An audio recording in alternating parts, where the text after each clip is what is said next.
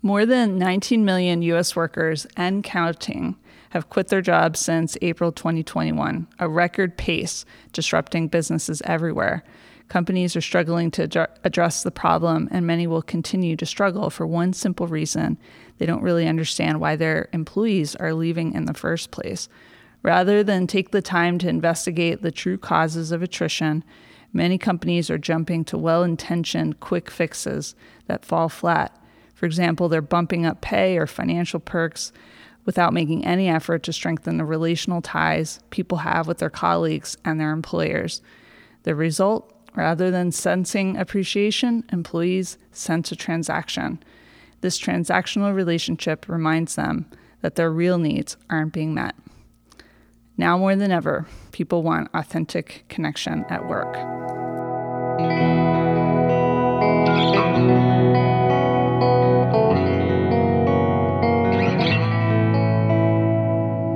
Welcome to the Behaviorist with Work Wisdom, where we help you adopt high-performance mindsets, behaviors, communication, and culture. I'm your host, Sarah Colantonio. Our intention for the Behaviorist podcast is to share accessible, concrete practices that you can weave into your whole life to begin a shift toward joy and meaningful achievement. And today we're turning our focus to relational cultures in the workplace. I'm grateful to have Kedren Crosby from our Work Wisdom joining us today. Thank you, Sarah. Thank you for coming. Yes. You kind of had to, didn't you? Yeah. So I was quoting from McKinsey Quarterly, and that article goes on to say, if the past 18 months have taught us anything, it's that employees crave investment in the human aspects of work. Employees are tired and many are grieving. They want a renewed and revised sense of purpose in their work. They want social and interpersonal connections with their colleagues and managers. They want to feel a sense of shared identity. Yes, they want pay, benefits, and perks, but more than that, they want to feel valued by their organizations and managers. They want meaningful, and this is the interesting part, though not necessarily in-person interactions, not just transactions. So this was a massive study across many industries, many different countries. Are you surprised by the results? Not at all. Not at all. And I keep on wondering, did COVID exacerbate this trend? Did the pandemic exacerbate the trend because people started thinking about what's truly meaningful to them over the last year and a half? But no, I feel like this has been written on the wall for years, and we've been seeing it in a variety of ways. Obviously, Work Wisdom is all about emotional intelligence, how to be human at work, how to have whole person workplaces and cultures. Not surprised. Not surprised. I think what was surprising was that data in that article in McKinsey where they talked about why people are leaving the workplace. And sorry if you're going to get to this later in the podcast, but there was some statistic about the number one reason why they were leaving their jobs was because they didn't feel valued by their organization. And I think that was 52% of people. Yeah. Were you going to quote that? No. Oh, okay. And then the second highest was close behind, and I think it was still around 50% of people were leaving their workplaces because they didn't feel valued by their manager. Yeah. And then it was in the 30s about not feeling a sense of belonging. Okay. So, Yeah. I mean, but those numbers were surprising. That half of people are leaving their jobs because they don't feel valued. I mean, that's not something that costs much. Right. Right? Yeah. So anyhow, kind of shocking. So in order to attract talent or retain talent when so many people are leaving, the authors suggest going through a series of questions to do a self-check in your own organization. So I want you to tell me what you think of some of these questions. One of the self-check questions is, do we shelter toxic leaders? I mean, that's everything. Yeah. As the kids on the Instagram would say. That's everything. I mean, yes, toxic leaders destroy workplaces. They destroy the relational aspects of workplaces. And since we know people want to have relational workplaces, they're moving towards relational workplaces, getting rid of the toxic leaders should be priority number one, in my opinion. So, one bit of data that I really love was from an article in HBR in 2020, March 2020. The article was called How to Spot an Incompetent Leader. There was this interesting assessment in there that we've batted around at Work Wisdom. But there's a data point that says the economic impact of avoiding a toxic worker is 2 times higher than that of hiring a star performer. So when you think about what we're doing in the workplaces, very often we're trying to attract star performers. We would financially and otherwise be wise to look for the toxic workers and just eliminate them. We'd go farther faster, wouldn't we? Yeah. And it reminds me of a question that we often ask people, on their teams, what are behaviors that they should drop versus what do we need to start adopting? Yeah. And same concept here. It's like essentialism. Right. Yeah. What do we need to get rid of? Yeah. And this is an interesting question. Is our work environment transactional? What do you think of that one? Well, I think that most work environments have been created to be transactional. And this might be a holdover from Frederick Taylor and the Industrial, Revolution, and this idea of management versus leadership. So management is the science of creating efficiency in the workplace. Now, leadership is more about vision casting, inspiring, motivating, building relationships. So I don't want to condemn management, but management, the science of management is about creating efficiencies, evaluating work, and it can feel more transactional than relational. So it might also just be understanding the difference and then having workplaces shift in the direction of relational, leading, inspiring, motivating when it's necessary. Management is also really important sometimes. Okay. And maybe that question is more like, is that the underlying vibe versus when it's used, when it's needed? Okay. Another question is, are our benefits aligned with our employees' priorities? We need to listen. We need to observe and listen. So we need to ask our employees, what's meaningful to you? What would make you feel valued?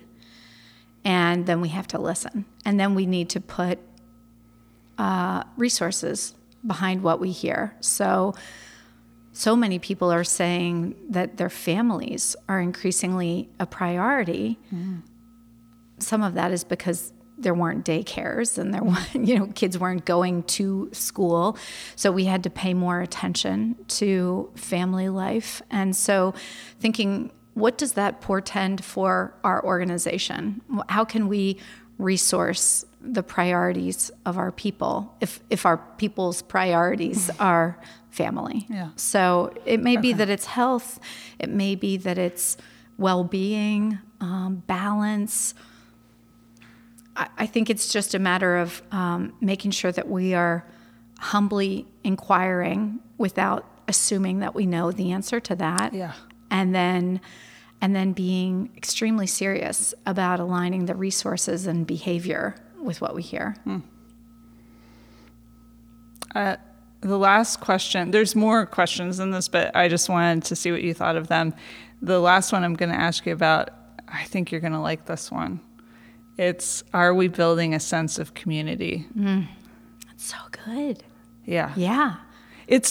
I find it surprising to be in a workplace, like a question about a workplace, but it makes sense if belonging is so important, value, feeling valued. Yeah. Well, and as you know, because you work at Work Wisdom, you know, we work with so many community type organizations. So we work with so many community foundations, community conservation groups, community health groups. So we think about communitarianism and, So you much. know, Emile Etzioni all the time.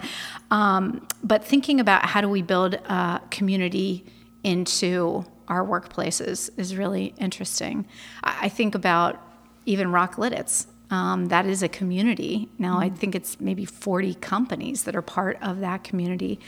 There are certain elements of community that we know are key. And so as businesses are thinking more and more of themselves as a community, they might want to think more about relationships, trust, psychological safety, the social contract, the psychological contracts that we have with each other, the glue, warmth. What does forgiveness even look like? How do we build bonds? So it's a different way of seeing work. Yeah, definitely. So what advice do you have for leaders who want to have a more relational organizational culture? I know that's a big question. Yeah. How many minutes do we have? Adam? How many hours do we have for this question? What advice do I have for leaders who want to have a more relational organizational culture? Well, I think it starts with self-awareness.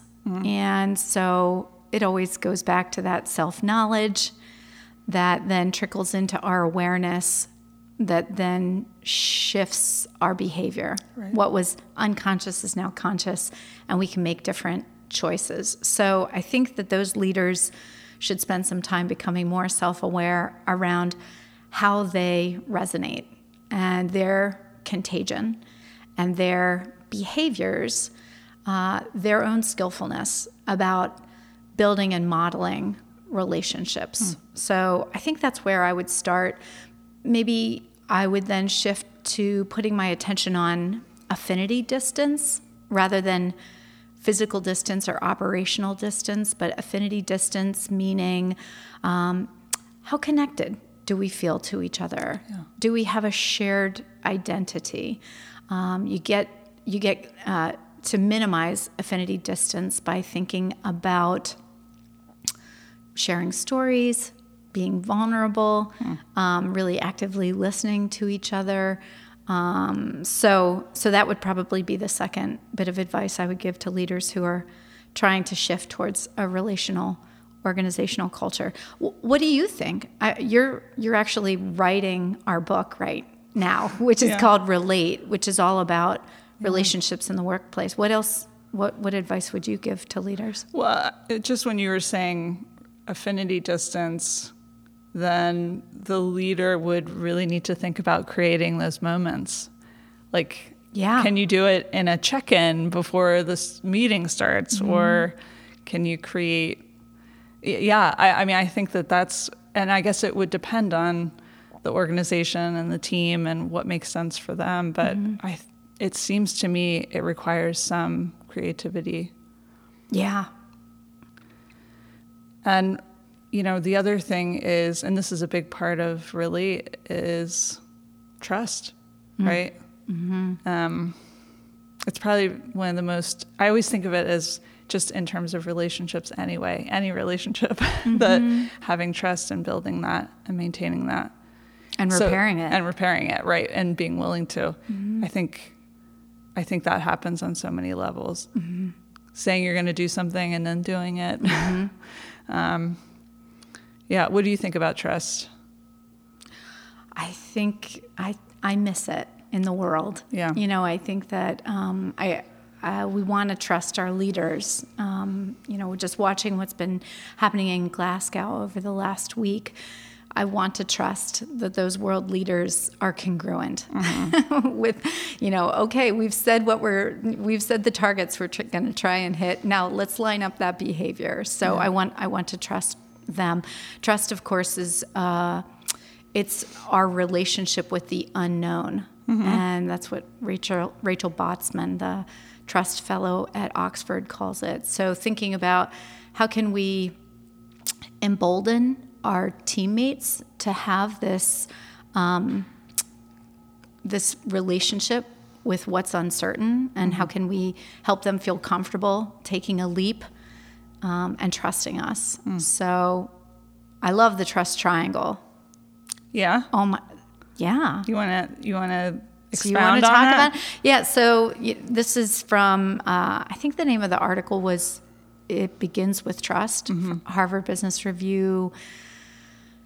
I forget when it came out, but it was pre-pandemic, I think. But it's this idea. Frances Free and is her name Ann Morris? Yeah. Really studied trust, and they understood that there were these 3 different drivers of trust. So 3 things that really create trust or erode trust. So the one driver of trust is authenticity. Is this person who they say they are? If they're shining it on, we stop trusting them. Secondly, the second driver of trust is judgment or logic. Right. I feel like reliability folds up into that driver. So, does this person have a wobble in their logic? Do they need to tighten up their syllogisms? And then the third driver is empathy. Wow. Yeah. And so actually, we probably should be talking more about empathy, because I think empathy is really important in building community, in building a sense of belonging in the workplace and relationships. And so, those are the 3 drivers of trust. But I think most significantly over the last year and a half, and we did some research last summer actually it was 2 summers ago at the beginning of COVID, asking leaders which of these 3 drivers of trust did they think wobbled during COVID, and most of them said it was empathy, that they had not been sufficiently empathetic when it all fell apart. Yeah. Okay. So I think that that's really where we should be doubling down, whether we're thinking of it more as compassion, compassion for ourselves and for our teams, or actual empathy. They're both really related to relationships. You often help organizations and teams with culture shaping. And I'm wondering if there's an ideal culture for being relational, or is this something all organizations need to be mindful of, or they're going to lose people? Well, the literature, the research. So we sometimes use the competing values framework, which is a positive organizational behavior tool out of University of Michigan. So in the competing values framework, there are 4 types of culture. There's hierarchy, there's family culture, there's market culture, and there's adhocracy. And so that family culture, they call it clan culture, we call it family culture, is all about relationships. Yeah. Okay. And so that's traditionally been the one that I would say, yep, that's the one that if you're really thinking about building relationships, that would be the type of culture. However, I think things are changing. Also in the Groisberg model, the integrated values framework, there's a culture type. There are 8 different types of culture in that framework, and one is called the caring culture. So that would be the one that really is focused on relationships, sense of belonging, compassion, empathy. However, this is what I think, and I don't have any data on this, but I think that right now in history, all the types of culture are benefiting from leaning into relational practices. Yeah. And so whether you're market or results oriented or adhocracy or fun or whatever your type of culture is, I think weaving in some practices to become more relational will be beneficial. Okay. Yeah. Yeah. What do you think of that? Yeah, I should hope so. Okay. It seems to stark to say, yeah, you have to be this kind of culture. Well, and we could probably have a whole podcast on this, because over the last couple of years, I've seen cultures that are actually truly market cultures, and they start trying to pretend that they are family culture. Mm-hmm. And so they're doing all these behaviors that are not market culture, that are more like highly collaborative family culture, and it doesn't work for them. Mm-hmm. And so we have to work with them and say, it's okay to be market culture. Mm-hmm. Own it, embrace it. And you can like each other too. You don't have to, it's not Mad Men, right.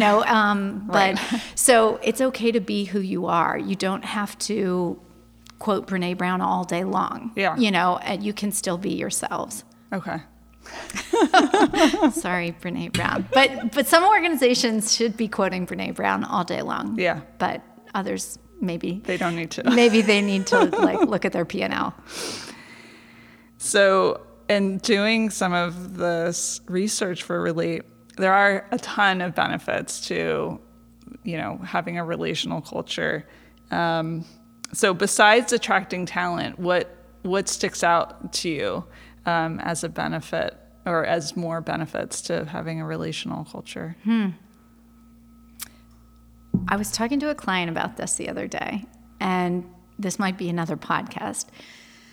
I think workplaces can be petri dishes for having us grow as human beings and having us grow in all the parts of our lives, and that our workplaces can give us the kinds of challenges to make us deeply introspective and experiment with better ways of being. And so I don't think I'm overstating by saying maybe one of the benefits of relational workplaces is that we get to be better people. Yeah.